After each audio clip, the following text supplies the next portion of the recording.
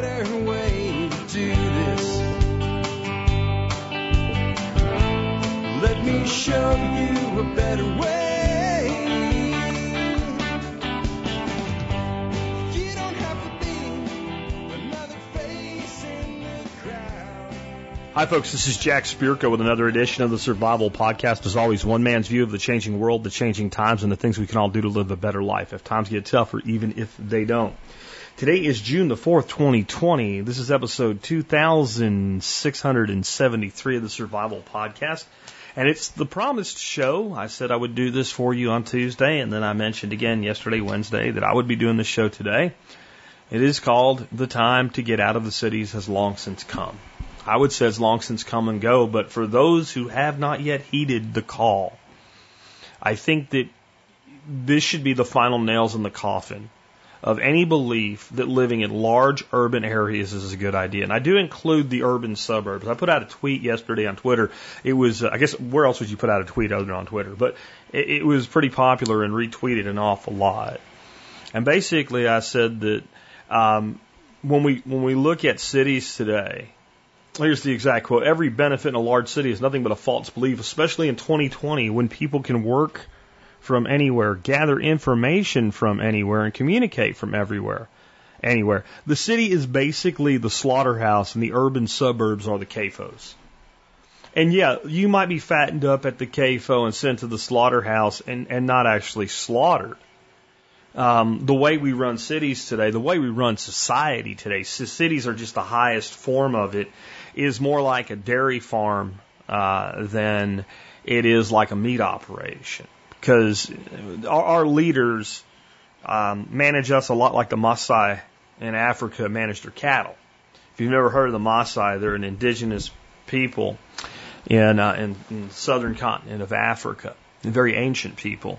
And they are a cattle herding people. They herd cattle and they keep cattle, and they're nomads. They move around an awful lot, and their entire wealth is measured by their cattle. And they are far from vegetarians. These guys aren't vegans or vegetarians. They drink a lot of milk. In fact, they drink a lot of milk and a lot of blood. They actually will slightly wound a cow and bleed it. They don't take enough blood to actually hurt the cow. You know, they're a little kinder than our government is. And then they milk the cow, and they mix the blood and milk together, and they get a full meal. And that way they don't lose their wealth. This is I'm not making this up. You can freaking Google this shit. This is how the Maasai live. It's almost like they wrote the playbook for managing a state. Now, these guys aren't statists. I would say the Maasai are true anarchists. They live in a tribal society, and they don't bother anybody, and they run their own world and just want to be left alone. But that's a very apt description of the city life. And again, it's Western civilization. It's the tax system. You milk and bleed the cow. You make sure you don't take too much. And you don't slaughter the cow, because then you wouldn't have the cow as a producer anymore. And you'd lose your wealth. See, your wealth to your government is its ability to print money by borrowing money from itself, with you as the collateral to pay itself back on your labor. And you're mortgaged, and your kids are mortgaged, and your grandkids are mortgaged, and when you have great grandkids, if you don't have them already, their futures will be mortgaged as well. And there's really no place in the world that can be fully escaped today. But there are degrees of it. And my assertion for you today is the more urban your life, the more in that system you are. In fact, the entire reason the system of large-scale cities exists is for that system to function. And you might think I'm crazy. Even if you've listened to me for a long time, you might be thinking, it's done happened. Jack's been watching these riots, and he's been watching this COVID stuff, and they made him shelter in place. I didn't shelter in place. I went wherever the hell I wanted, just so you know. Anyway, he went over the deep end. You know, he's on keto for a year. He lost all this weight. He was looking good. He must have broke down, ate some ice cream, had a sugar embolism in his brain, and now he's gone nuts. No. If you give me a fair listen today, by the time we are done, you will become convinced that cities exist for the purpose of a few controlling the many. That is why they exist. It is the reason they are central to the planning of all government authority. And it's a reason there's been a a general distrust between what my old late friend Toby Hemingway had to say about the hill people and the field people. The field people were really the city people. Large-scale agriculture, up until very modern times, was really something that was integrated right into cities, especially the ancient cities like the cities of Egypt. The two went hand in hand. And that kind of extended and the people in the flatlands, the people in the cities, and the people in the hills always didn't quite get along. And the more you lived in the hills, and understand the hills aren't necessarily hills, they just often actually are hills. The more you lived off the land, the more you understood that the deer was not your enemy who ate your crops, rather the deer was your sustenance. The less you needed the city, and therefore the more you were looked at with animosity by those in the city. And the more the people in the city would point to you and blame you for the lack of the things that the people in the city had. And gee, ain't nothing really changed. Exactly what it means to live in the hills or live in the city has changed, but the playbook that this is used from, I talked about this recently. In a recent episode, I tried to find it so I can link to it. I can't figure out which episode it was, but I really pissed some people off on social media because I compared the cities to ticks. Ticks that were a parasite on the face of planet Earth. Just like a big tick on your face, sucking your blood. In this case, a tick you can't get off. And a lot of people thought that I was directly attacking the people that live in those cities. I'm not. Those people aren't the problem. Those people are a natural result of being treated in an unnatural way. Human beings are not supposed to live with millions of people crammed into a few hundred square miles. We're not supposed to do that. We didn't do that for the majority of our existence. We didn't do that. I just want you to think about something.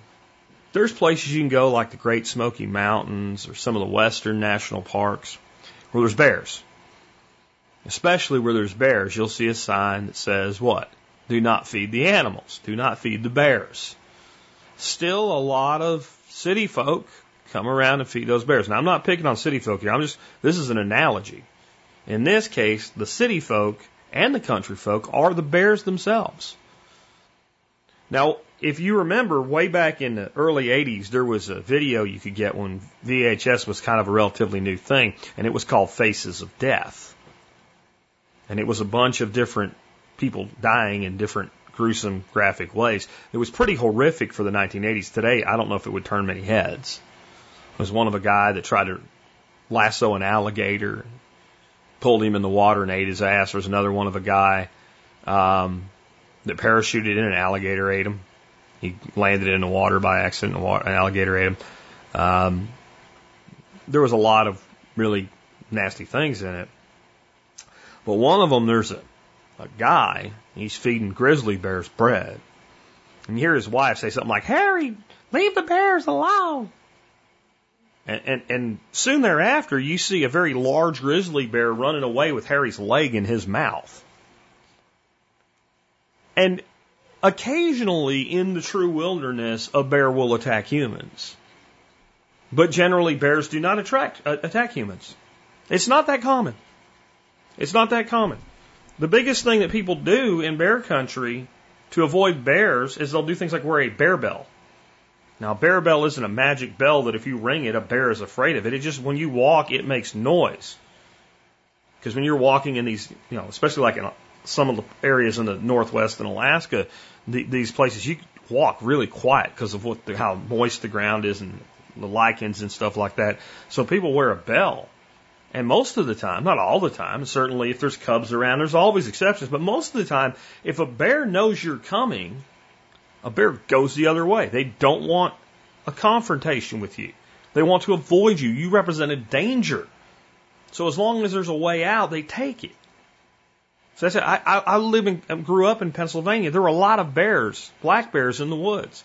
Black bears are not as dangerous as grizzlies, but they certainly can kill your ass, and occasionally it happens. But you almost never saw a bear when you were out in the woods. Didn't matter if you were hunting bears or hunting blackberries or hunting grouse. You would see sign, you'd see bear shit, you'd see logs that were torn apart, and the only thing capable of doing it would have been a bear. I remember bow hunting one time and watching a bear walk through the woods, and he was clawing trees and stuff, and he kind of stood up on the tree I was in. I was thinking, you start coming up this tree, you're going to get an arrow on your forehead. But it was an amazing experience. Why? Because it's not normal to see a bear. Bears behave like bears as long as you leave them in their natural environment, which does not involve a guy named Harry feeding them bread. What happens when too many Harrys feed the grizzly bears bread? It's not they become dependent. That's the myth. People use this analogy and say this shows how bad welfare is. Because the grizzly bear that you feed bread will go out tomorrow and pull a salmon out of the stream. He does not lose his ability to hunt salmon. He'll still do it. No. But he stops acting like a bear. He's a feral animal, a wild animal. Becomes only halfway domesticated, and that makes him dangerous. See, a domesticated animal is generally not very dangerous. And any behaviors they have that might be somewhat dangerous, they're predictable. So if you know how to, so you look at something like a horse that's domesticated. A horse can and it will kill you, and can happen. And people get hurt by horses. But in general, if you know how to work with horses, you can do it safely because once domesticated, that animal's behavior is dramatically predictable. A wild horse is almost no danger at all. Unless you go out and mess with it, it will run away from you. But a half-domesticated horse, halfway domesticated, is dangerous. And a halfway domesticated horse around a person that doesn't know horses is really dangerous. That's a city. Halfway domesticated humans that are supposed to be feral. We're going to talk about that more in just a minute. Before we do, we'll start out with a quote of the day, because this has a lot to do with why people are in cities in the first place. This is by Ralph Waldo Emerson. And he said, "The desire of gold is not for gold. It is for the means of freedom and benefit." Of course, we don't want gold for the sake of gold. Of course, gold is money. Money is gold type of thing. So when we work for money, we don't actually want money. We want what money buys us. We want freedom because we have money. And we want the benefit of wealth.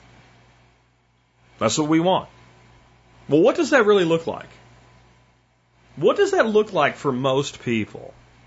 I've talked about this before. The people that are, the multi-billionaires that are still doing more, and the people that are already in high government office that are seeking more power, they're all sociopaths. They're all psychopaths. Because the average person, if I was Jeff Bezos, and I'm worth $1 trillion on paper anyway, and I said, "Hey, Tim, I like you. Here's $1 million."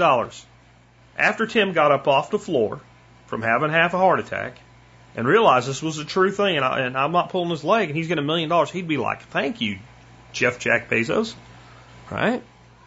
And I said, "You know what? I really appreciate the way you said thank you. I'm going to make it $10 million. Tom hits the floor again.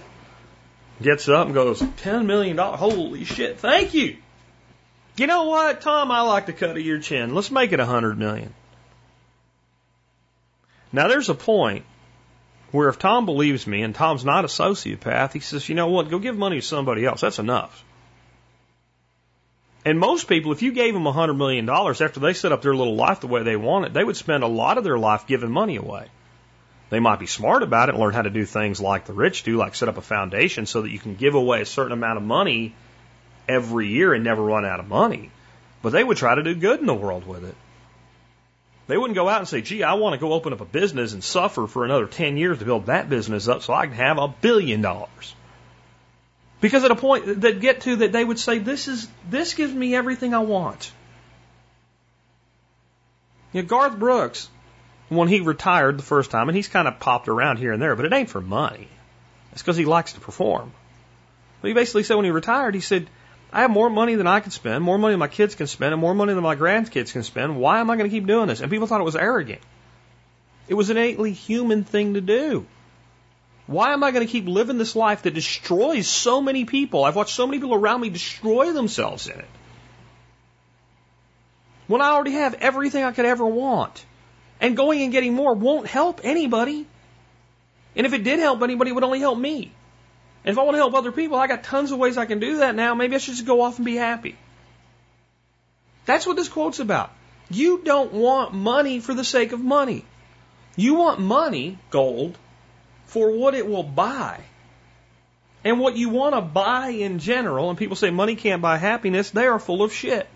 There was a show called Big Bang Theory, and somebody said something like money can't buy happiness, and one character, Raj, said, I disagree. Because money can buy a jet ski, and have you ever seen anybody on a jet ski not smiling? You can't buy happiness if you're just a miserable person.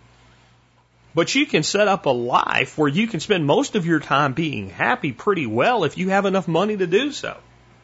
What does this have to do with cities? Well, we'll get to this as we go through this today, but the main reason that people believe that they need to be in cities is for quote-unquote opportunity, and that opportunity almost inevitably is some way and form of making money. But you don't really want the money. You want the freedom, and I find it amazing how many people that live in cities. If you offered them a chance to not do so and have everything they wanted, they would take it in an instant. So let's start off with, why did men create cities? I talked about this a little bit in the intro, but why did men create cities in the first place? Number one reason was to centralize power. If you think of some of the first cities, they were the capitals of kingdoms. They were often walled, and there'd be a palace somewhere within the walls, another set of walls to protect the ruling class from the non-ruling class. But then the ruling class maintained both sets of walls to protect people of the city from anybody that would come do them harm. Most of the people who would come do them harm were not, nomads that didn't have any resources to attack a city of any size. They were basically the armies of other cities who wanted more shit, more control. But really what that all centralized itself around was control of people. Sure, you have some of your serfs off in the distance or whatever, but you want the majority of people right under your thumb. Right under your thumb. You make the serfs produce grain. Now, see, that's when everything changed. When mankind figured out what agriculture was, man created what we call civilization, which is far from civilized.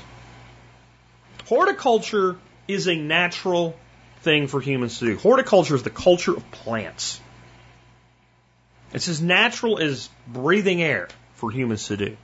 Agriculture does not mean the culture of plants. It does not mean the growing of grain. It literally means agra, field. Field culture is the culture of fields. It is turning a meadow into a monoculture.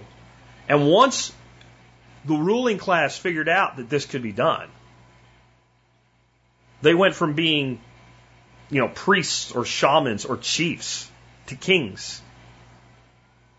To kings and lords and ladies and knights, and dukes and duchesses. Because now the bounty could be harvested and dried and stored. And once you could store it, you could put it in a place and you could defend it, you can control its distribution, and you could make up a grain bill, which is a piece of paper that says, for this piece of paper you can have this much grain. And now you had paper money. And the entire system of human control is based on that. And today we've replaced a grain bill with a debt bill. But the system still works the same. The primary purpose is to centralize power. The next purpose is to centralize production. To centralize production. We can move the majority of production of everything but raw product into the city, then we have better oversight over it, better control over it.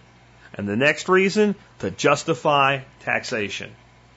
How do you justify any real heavy taxation on a self-sufficient people that don't need you to do anything for them? What do you sell me on other than my roads? As long as there's roads, and that can be handled through the commons that we'll talk about in a little bit, what the hell do I need from you? If I have a little holding and I trade with my neighbors And my neighbors produce some things and I produce other things. And maybe we want some things from some other places, but you're back to the roads there. As long as we have a strong local economy, and that economy is based mainly on fulfilling the needs of the people that live there, what do I need you for? Why do you think taxes are lower out in the sticks? There's less services provided because there's less services needed of a centralized authoritative type. But what happens when we move people to a city where they cannot possibly feed themselves? It's impossible. The city of New York could never feed itself. I don't care if you put gardens on every rooftop. I don't care if every other skyscraper turned into a vertical farm. There is no way that you take and cram 8 million people into 300 square miles and have those people feed themselves. There's no way they can deal with their waste.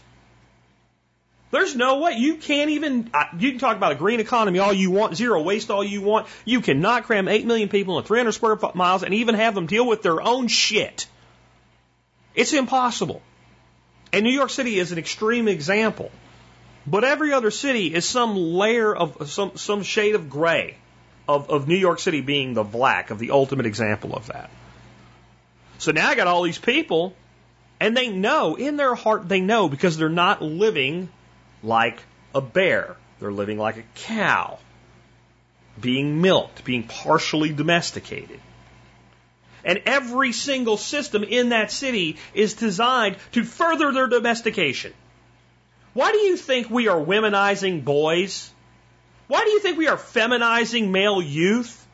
Because the male is naturally more resistant to being domesticated than the female, and that's true of almost every species. It's great to have a male hunting dog. It really is. They generally have greater agility and endurance than a female dog. And I'm talking same breed, same line. 2 Brittany Spaniels. But it's easier to train the female. She's more submissive. That's not a judgment, it's just true. It's easy. As a dog trainer, I can tell you it is easier for me to train a female. She'll work harder to please me. The male will make me work harder to earn his trust to the point where he will choose to please me. And humans work the same way. We're not dogs, but we work the same way. It is much harder to force a male of our species to comply. So once you've done as much as you can with a system of control that is completely based off the city-state, and the males have been domesticated as much as you can get them, you've been able to further domesticate the females, and you don't like the disparity. You want more power because you're a sociopath. The only thing left is to start feminizing the male. Whether you do it through browbeating, whether you do it through indoctrination masked as education, or whether you do it through chemicals. And whether those chemicals are intentional or they are just a byproduct of your stupid system, once you realize it's happening, hey, let's run with it. Let's make these little boys into little bitches so they'll do what the state tells them to do. And if you don't think cities result in that, go get me 20 kids from any city, especially in a place where those kids are what you would call the good kids, and go get me 20 kids that are grown up on farms. And you tell me which one is more domesticated. And at that point, your argument dies. That's why the cities exist. Centralized power, centralized production, justify taxation, and domesticate the human species. To drive the feral nature of a human. And we think of feral as a negative thing, like a feral hog, that's bad. Is it? Or is it just a pig being a pig? Honestly, if I buy property and it's got feral hogs on it, I'm pretty happy about it. I know how to design around that limitation, and I have free pork. There's nothing wrong with that pig being feral. That pig is a better pig than the pig you have in a sty. It's more piggy. In the way Joel Salatin would describe it, it's expressing its pigness. Feral's not bad. Feral is natural. We are feral. We are a feral species that's been domesticated, and the city is the mean by which that happens. And we compare it to how humans have traditionally lived. understand that most people claim that civilization as we know it's about 10,000 years old. And for most of the planet, as we track that, it's more in line that civilization as we know it has been around in significant, sustainable quantities of some sort, meaning it persisted for about 6,000 years. But to the level that it's taken over that we see today, it's only a few hundred years. That most of the world, even a few hundred years ago, was not, quote unquote, civilized. People still, the majority of people on the planet were still what we refer today as indigenous peoples. First peoples for whatever geography that they were in. It was Europe and Asia that was civilized. And they did some very uncivilized things with that civilization. But the majority of history of humans, of Homo sapiens, we lived in small settlements. Small settlements. And not big settlement with a bunch of little settlements around it. Small settlement far away, another settlement far away, another settlement. Populations were highly controlled through various means. Those small settlements only got so big because there was only so many resources. This is the original third ethic of permaculture, setting limits to population and consumption. We have this territory that we hunt and fish and we grow our little crops on, and it can only produce enough for a few hundred people, so we can't become a few thousand people. And when people wanted to become part of that settlement, if there were wanderers who wanted to join, it was a tough sell. Do we take you in? What do you bring that we don't already have? What benefit do we get by bringing you in and sharing resources that we know are limited? There was nobody was like, hey, you know what we need to do? We need to triple the population of our settlement. That wasn't a thing. For the majority of the time that humans lived, any space that wasn't a controlled territory was generally considered by all settlements, all tribes, all groups, however you want to call them, as common. Meaning there was a certain area that we kind of controlled and we defended and we protected and we looked after and we cared about. And then over here is another group that does that, and there was some space, like a neutral zone in between. And there was no conflict about the use of those resources, and there was more like a zone 5 or maybe even a zone 6 in this world of permaculture. Where, hey, if I see you there gathering wood, I don't give a shit, and you don't bother me either. On top of that, wars were rare, and they were always short. Since your settlement might have a few hundred people at most, if you went to war with another settlement, the odds that you had to go were pretty damn high. And there was no such thing as acceptable losses, because if you sent a force off to war of 100 men and only 50 came back, it was devastating to you. War was personal. And when war is personal, it's infrequent and brief. And only when no other alternative exists. And in most cases, another alternative exists. Resource use was not exceeded because it fixed itself. If you exceeded the resource use, you didn't have any more shit and you died. And you figured that out real quick, and the whole idea of, well, since we're out of resources here, we'll move over here.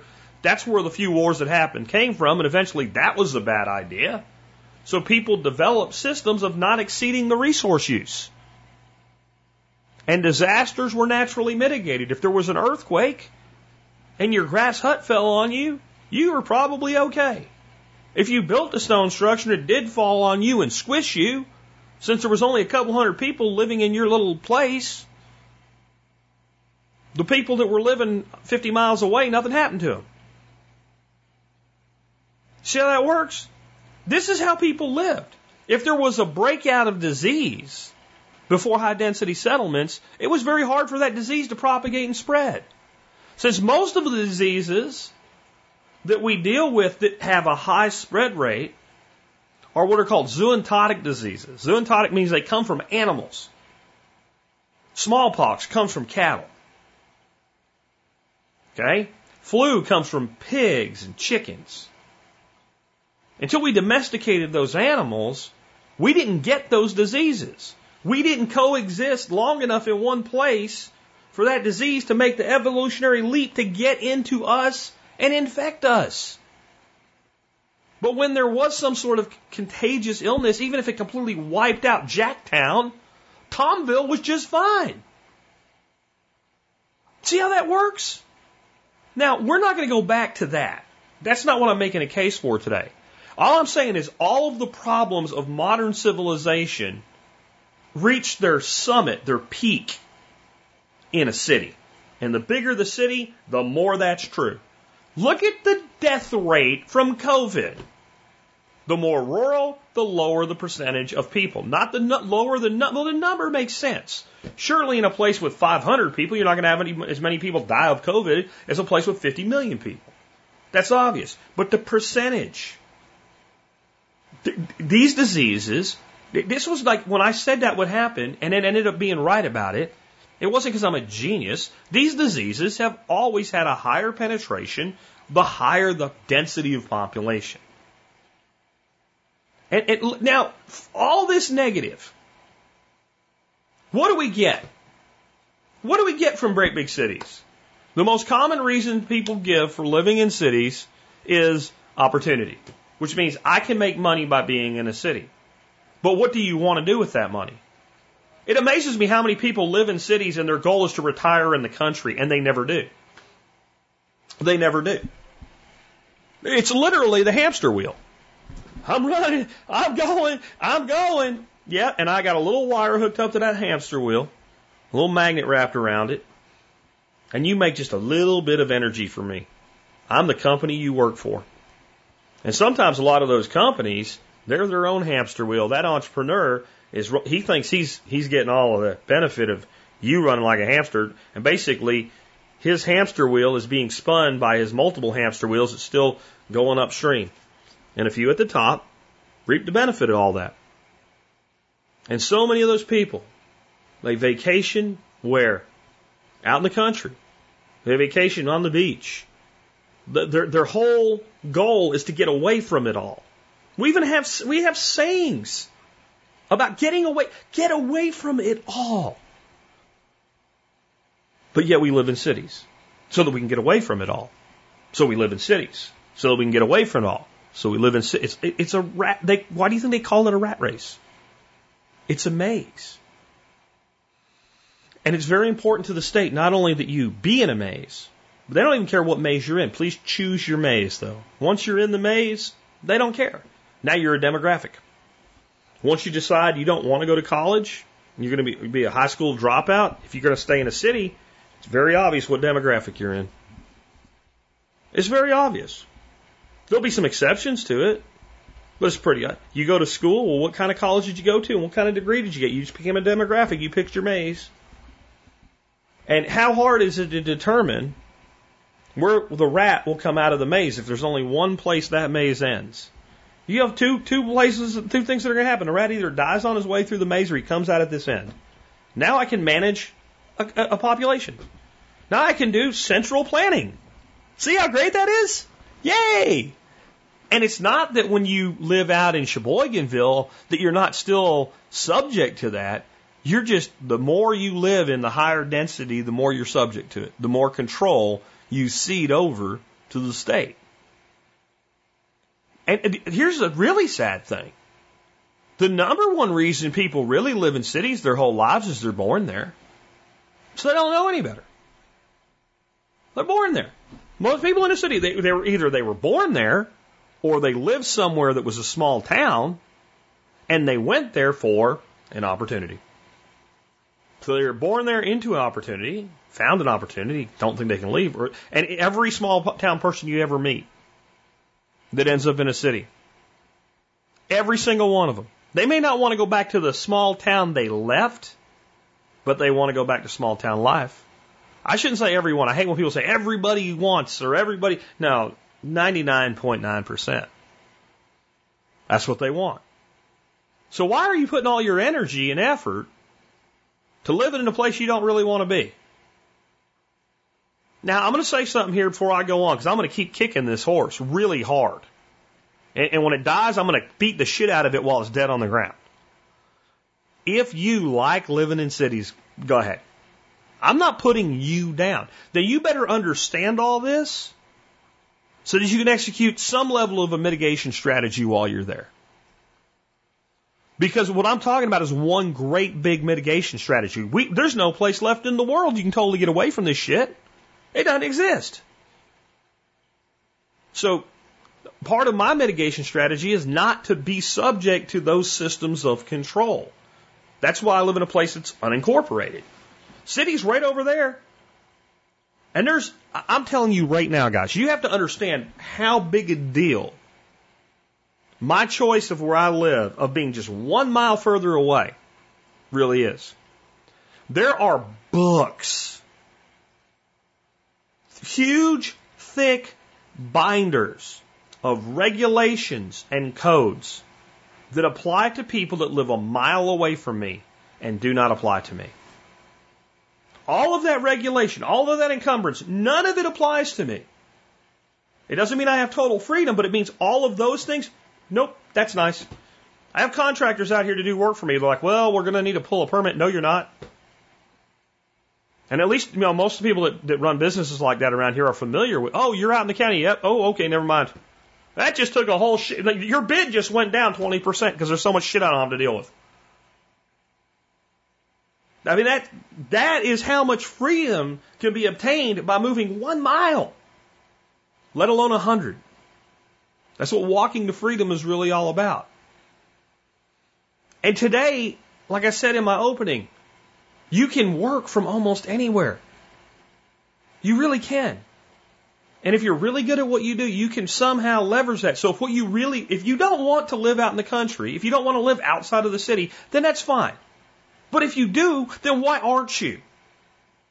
Why are you waiting until you're old and all fucked up and broke down and beaten and ravaged with modern illnesses that are based on lifestyle by living the very lifestyle that causes them, so that one day you can have, and one day has such a propensity to become never? What do you really get in cities? In my opinion, you get less freedom in life and business. There's so many things that I do here that I have more freedom than, a person a mile away. And a person 10 miles away in actually Fort Worth, I have the person a mile down the road from me has double the freedom they do, and I have double the freedom that person does. Does that mean I have all the freedom I should have? No. But again, a 10-mile move drastically cuts my freedom. You pay more taxes. There's a whole list of taxes I don't pay by living here. Because whenever there's a big book of things you have to do, there's a big list of taxes that support the enforcement of that big book. That's how it works. Lower air quality. You can literally tell the difference when you just breathe the air here versus Fort Worth, and Fort Worth is not an industrial city. More pollution in general. Less wildlife. Greater risk of disease and more violent crime. Oh, yippee, sign me the hell up. I mean, again, I just think, the time for getting out of there has come. And it's literally screaming to us. And remember my theory that viruses like COVID may in fact be evolutionaries? That's their function, to correct imbalance. When some virus wipes out half your plants and the other half survive, you don't get upset about it. You propagate that seed because clearly there was an imbalance. And now you've got an adaptation. Well, maybe when you live counter to what is innately human, which I think high density is, eventually nature sends a virus. We got to correct this shit. And I'll tell you what, COVID is not enough to fix it. And I know fixing it's horrible. I'm not wishing for this. I'm saying it is a natural consequence. So what's next? All I know is I don't want to be in a high density population if that turns out to be right. It scares the hell out of me. So, what are the options? And I really break them down into three. 3 options for getting out of the city as far as What does the place you settle in look like if you're truly out of the city? One is what I call the urban-rural fringe. That's 9 Mile Farm. That's where I live. I live in the urban-rural fringe. I do not consider the people 10 miles down the road from me that live in a high-density suburb of Fort Worth to be out of the city. They deal with as much or more of the problems from the city than a lot of the people that live in the city. Maybe not so much with the riots right now, but day to day, as a matter of course, what did I say about the suburbs? Who are the CAFOs? Who are the CAFOs? The city's a slaughterhouse. And think of it, it just makes a better analogy that way, but think of it more like you're a milk cow. You live in the suburbs where you get fattened up, and every day you go down to the milking barn and you get bled a little and milked a little. If you're a bull, they bleed you, and if you're a cow, they milk you. That's human life in the suburbs. When I say urban-rural fringe, I mean a place like I have. I can see the city almost from here. I can access the city. There are some good things. There are some nice things about some cities. There's some entertainment value there. There's some cool restaurants, you know. There's some resources that are more social than they are physical, but they're there. And the urban-rural fringe lets you access them. But if you're not urban-rural fringe unless you are exempt from the primary controls of that city. And if those primary controls are replicated in something called an HOA, you might as well be within the confines of the city. If you move outside the city, but you're still in a high-density settlement, there's places, for instance, over by where my nephew lives, that when there's enough of a, rolling hills that there's places where you can kind of see the houses out to the horizon. And it looks like a sea of housing. To me, that's still living in the city. They're technically further from the city, right, as far as the downtown area, than I am. But they're living as city dwellers. So you got to break the density of settlement if you're going to have the benefit of living outside of what we're calling the city here. So there's that urban-rural fringe. That's as close as you can be and have the freedom. And then there's what I call the true small town. And in my notes, I refer to that as Sheboyganville. Sheboyganville, for those that are new, is a place I invented in my head. It only exists in my head. And it actually comes from a movie with Adam Sandler in it called Mr. Deeds. And there's a lady pulling a trick on him. She invents a town. It's like West Chesterton Fieldville or something like that. So not wanting to use the exact same thing. Years and years ago, all the way back in 2008, I created Sheboyganville. But somebody told me there actually is a Sheboyganville. And that's kind of what happens in that movie, too. It's kind of ironic. But Sheboyganville type small towns is not, well, you see, we got this big city right here. And then we got a whole assload of people that work in that city who live out here in this, and they're far enough away that they're not a suburb. They're another town, but what happens is that person will be somewhere and they'll say, well, where do you live? And they'll say Louisville. And they'll say, where's that? And they'll say Texas. Person, well, where's that? Well, it's really Dallas. See, that's not Sheboyganville. Sheboyganville is when you look at the map and you got this, state highway or something like that. And the next town that actually has people in it is Sheboyganville. And it's a pretty good distance before the next version of the same type of town. That's where and when you go there, people don't live stacked up on top of each other in an unnatural way. They might have a little town center and whatnot, but people generally live separated by a reasonable distance. That doesn't mean you can't walk to your neighbor's house. But it also means if you piss out your bedroom window, you don't piss on the wall of your neighbor's house, just to be blunt. So that's the Sheboyganville approach. And then we have what I call the Josh Thompson approach, or the sticks. Remember Josh Thompson's song, Way Out Here? That's out in the middle of the boonies. That's where maybe you can walk to your neighbor's house, but it takes a while. And maybe you can walk to your neighbor's house pretty quick, but your next neighbor, that's the guy that lives on the mountain or lives way out in farm country. That's the guy, there's parts of Colorado I've been to, for instance, you're on a dirt road, you get to an intersection, and it doesn't say like Rural Route 3. There's a whole bunch of signs, and they're like last names of families. And if you're looking for the Wilsons, they're down that way, and so are the Franklins, and so are the Smiths. But over this way is the Thompsons. And you actually have people's names as street signs. That's way out here. That's getting way, way out here. And there's further out than that. And those are the three you have to pick from.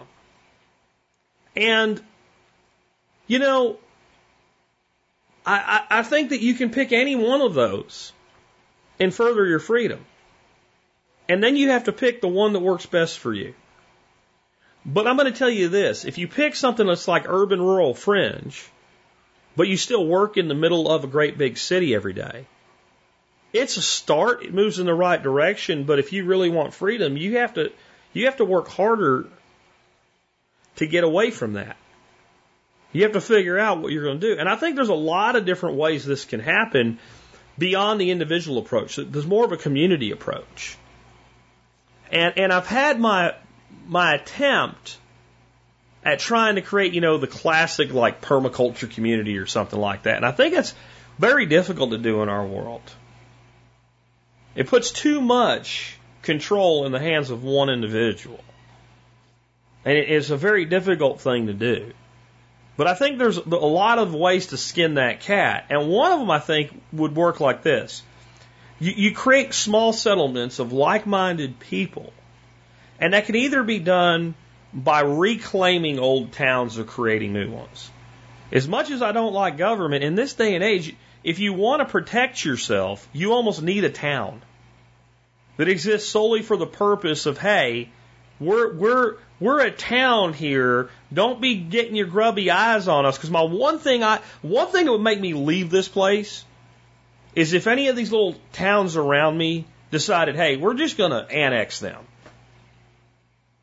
You know, short of getting up on my roof with my AR-15. And I realize that probably won't work. There's not a lot I can do if they just make the decision they're doing it. I tried to pick a place where if I were them, would I annex this place? Hell no, I wouldn't.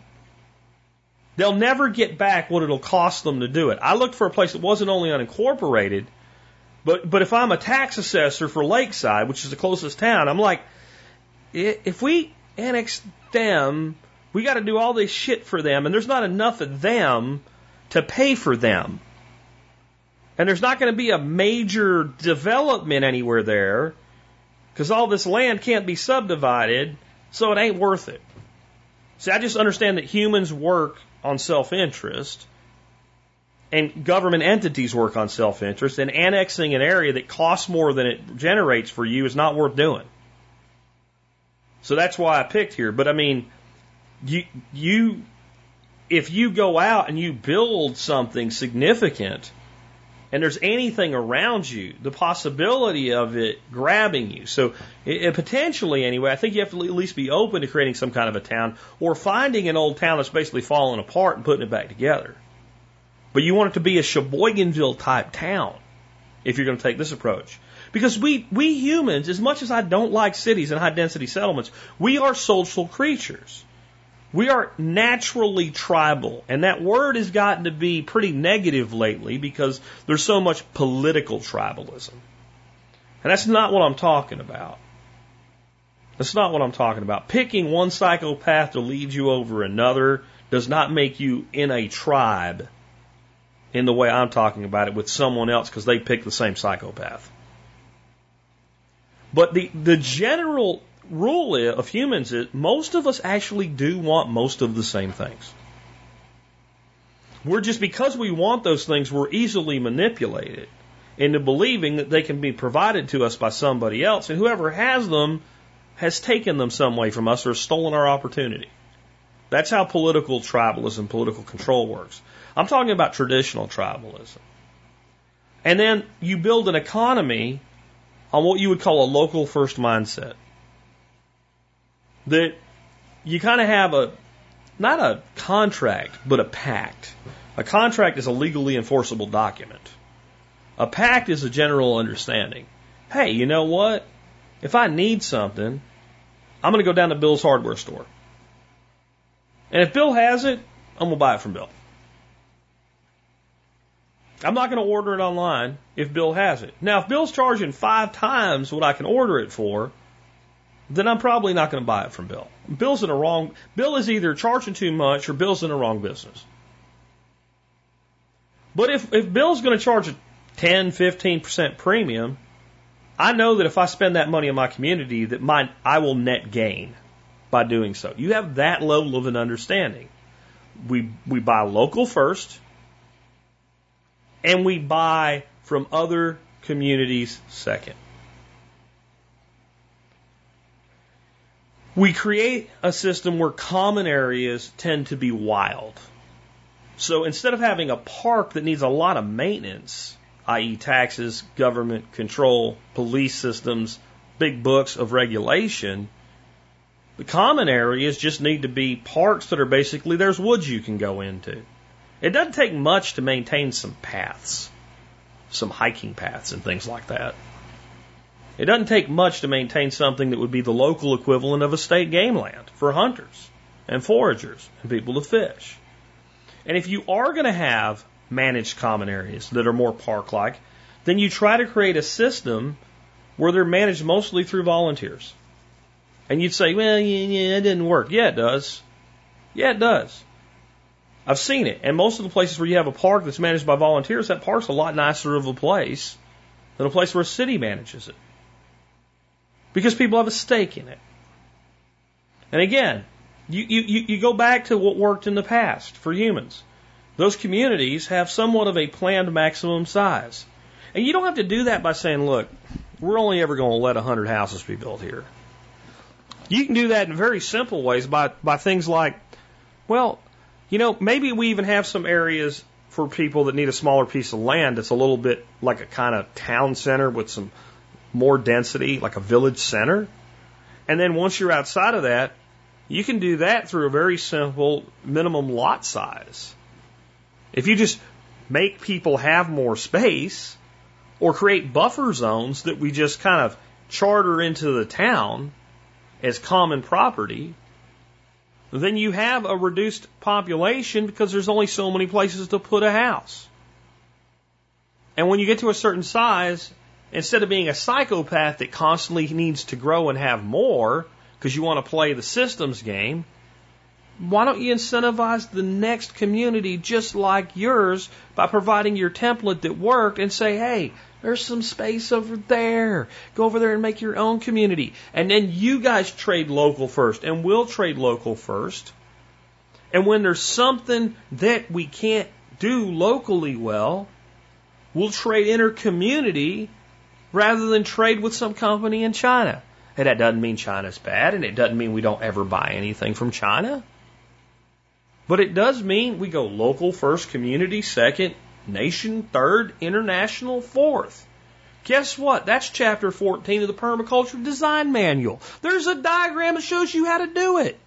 Right down to having things like local currencies. But I'm going to tell you something. That's a good idea. It's doable.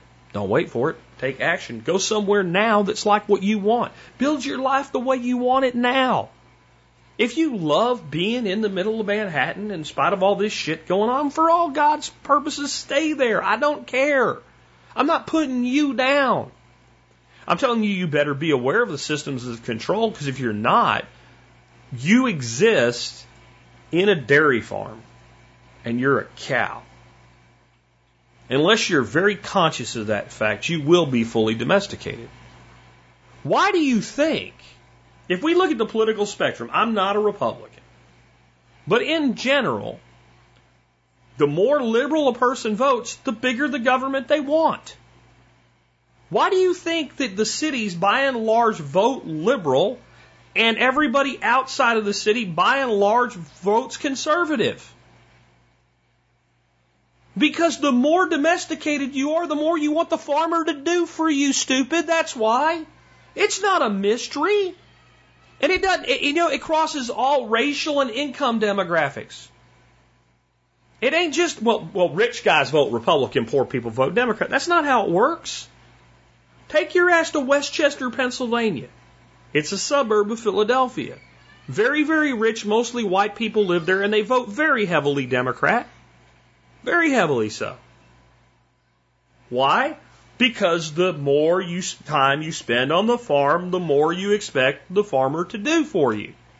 When I put my ducks to bed at night, they're domestic ducks. They're domesticated ducks. I go out there, they all start quacking. They generally just start going in the house. If I have some duck anarchy on my hand, they start acting like wild ducks, and we don't really want to go to bed yet. I go, get in the house. And they all line up and they go in there. They listen. They're domesticated. Now, ask yourself a question. If I went off into a swamp somewhere and found a whole bunch of mallard ducks swimming around, about half my ducks are Rowans, they're basically big fat mallards, and I started telling those ducks what to do, what are they going to do? Are they going to listen to me? No, they're going to fly away. Like, screw this guy.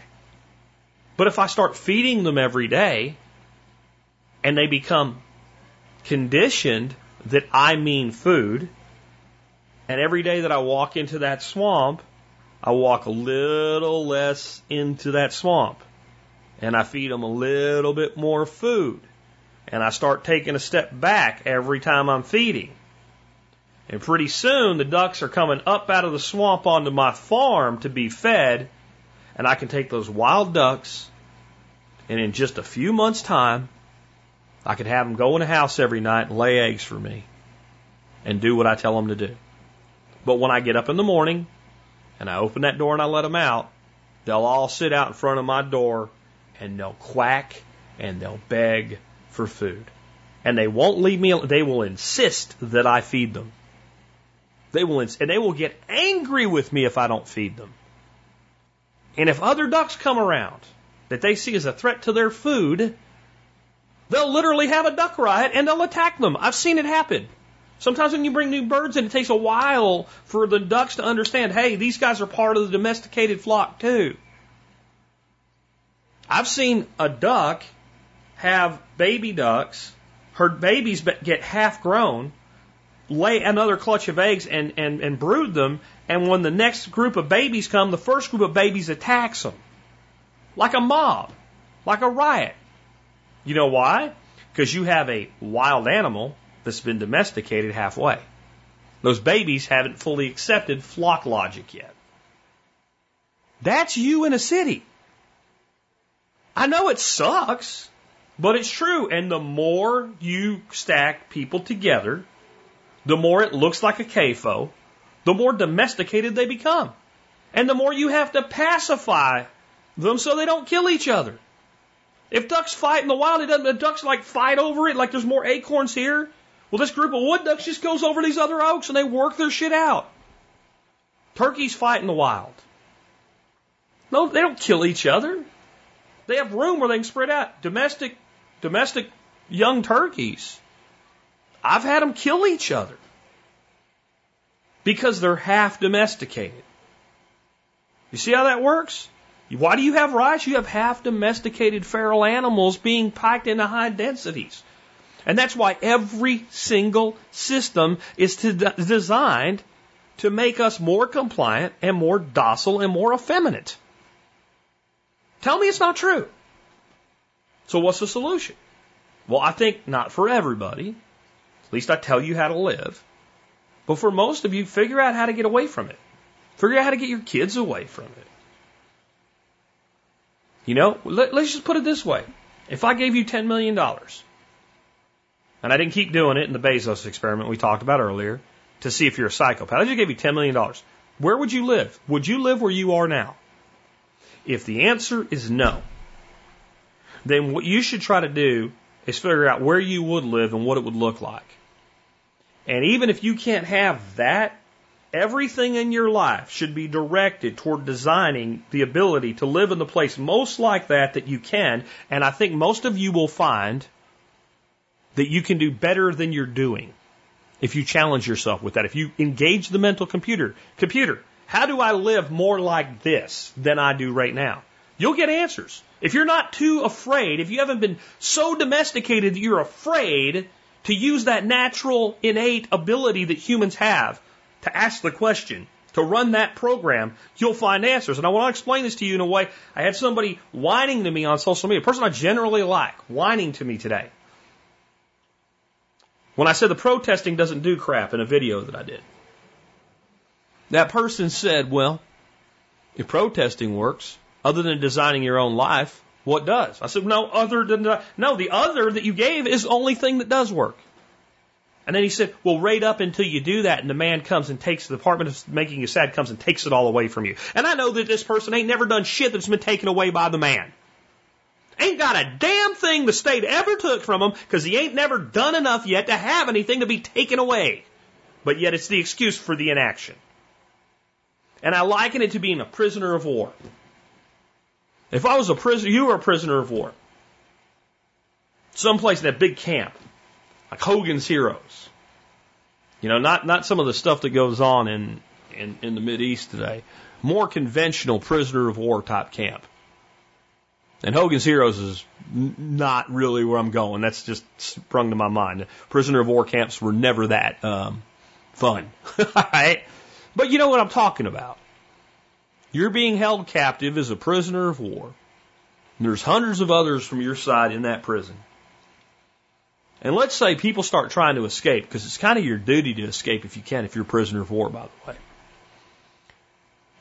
And next month, 20 guys attempt escape. And 18 get out.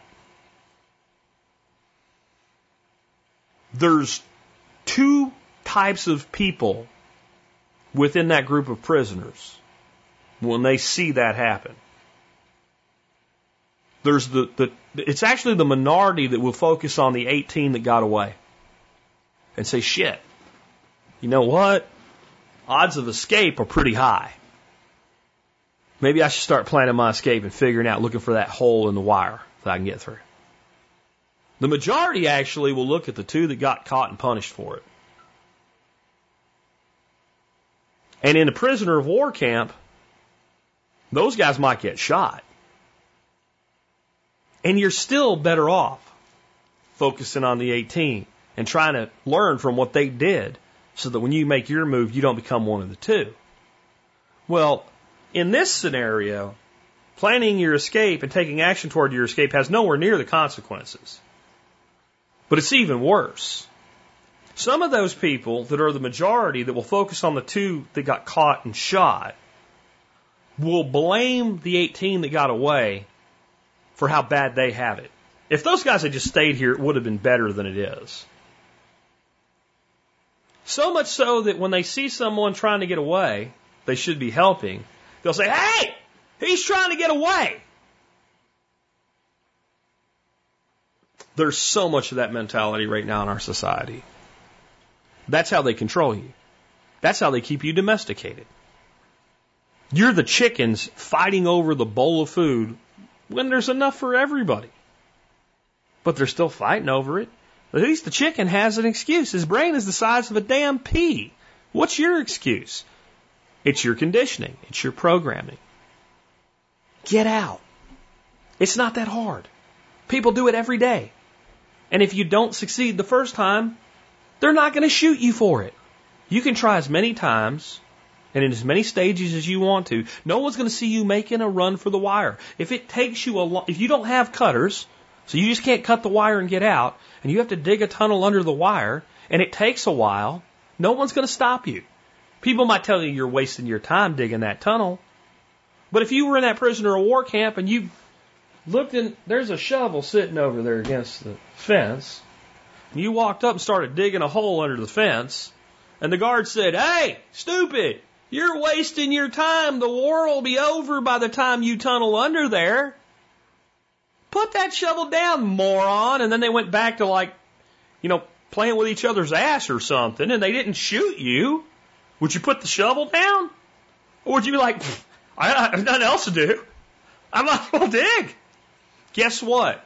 As stupid as it sounds, most people would put the shovel down and say, yeah, they're right. They're right. There's more opportunity here than there is out there. If I dig under that wire, run off in those woods, start trying to head back to my side, it's going to take a while to get there. I'm going to have to feed myself. Well, the smart guy in that situation would save a little bit of his lunch every day You see how this analogy works? How perfect it is? Not bad for something a redneck duck farmer came up with on the fly, pun intended, right? So that I have enough food that I can live off the land and off my reserves until I get to where I can establish my new life. Most people won't do it. Put the shovel down. They'll even fill the hole back in. So they got shit. Put the shovel down, and the guard says, "Hey, stupid! Fill that hole in since you ain't got nothing else to do. Lunch is at 2 today." Yeah, they're right. Start filling the hole back in. I know it sounds dumb. But that, when somebody tells me I would love to get out of the city, but I can't, that's all I see. I see Carter from Hogan's Heroes filling the hole back in the tunnel that they use to get in and out of the camp. Of course you can. There's opportunity everywhere. You can communicate from anywhere. You can work from anywhere. You can live anywhere you want to. You're making a choice to live where you do. The only thing is, many people are making that choice without being conscious of the fact that it's the choice that they're making. So again, if you like it there, don't take this wrong. You live where you want. I want, for people, above all things, freedom. And that includes the freedom to choose where and how they live. But I just know for many of you that tune into a show like this, what you want is impossible where you are. And it's innately possible, maybe just down the road a little bit. Get out of the cities. Time has long since come. With that, we have ended another episode. I want to remind you guys, if you like this show and the work that we do, you can help support the show by doing your online shopping at tspaz.com. I do not have an item of the day for you today, because I pre-recorded this show on Tuesday, actually, to try to get ahead. I got a vacation coming up, and I need to do a bunch of rewinds. So I'm just going to remind you can always help us by doing your online shopping at TSPAZ. I'm also going to remind you can support us by becoming a member. And the amazing sale that I did for the COVID lockdowns, which went way too long, ends Friday. So you can get membership for $25 on Friday. Tomorrow you can get membership from $25, and on Saturday it's $50 again. So if you've been thinking about becoming a member, become a member. That brings us to our song of the day. Song of the day today was a song that was supposed to be Tuesday. I had Jeff Lawton on. I took the song of the day then for today, which was Carry On, and I moved it there because I said that really fit that show. And I promised you that today's show, which would have been Tuesday's show if I didn't work Jeff in, that John Adam had worked his psychic magic again and picked a song that could not be more perfect for the show in question. You want to hear it? You want to know what it is? It's by the Animals. It's a very old song. Older than me. That's how old it is, and I'm old.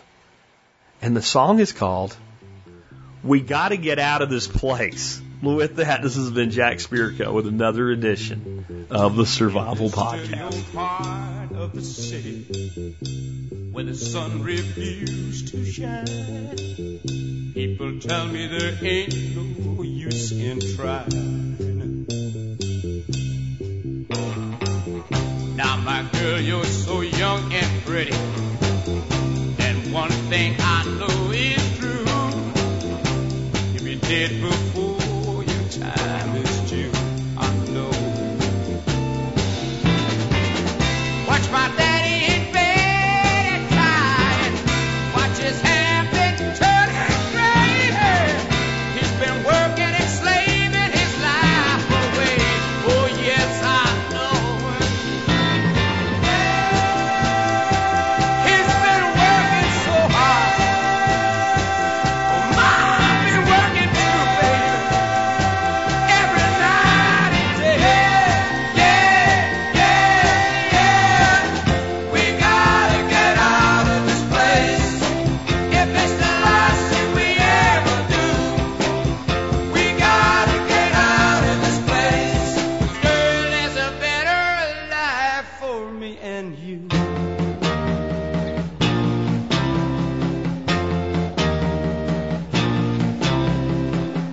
Now, my girl, you're so young and pretty, and one thing I know is true, yeah, you'll be dead before your time is due. Know it. Watch my daddy in bed at night. Watch his hair been a turning gray. Yeah. He's been working and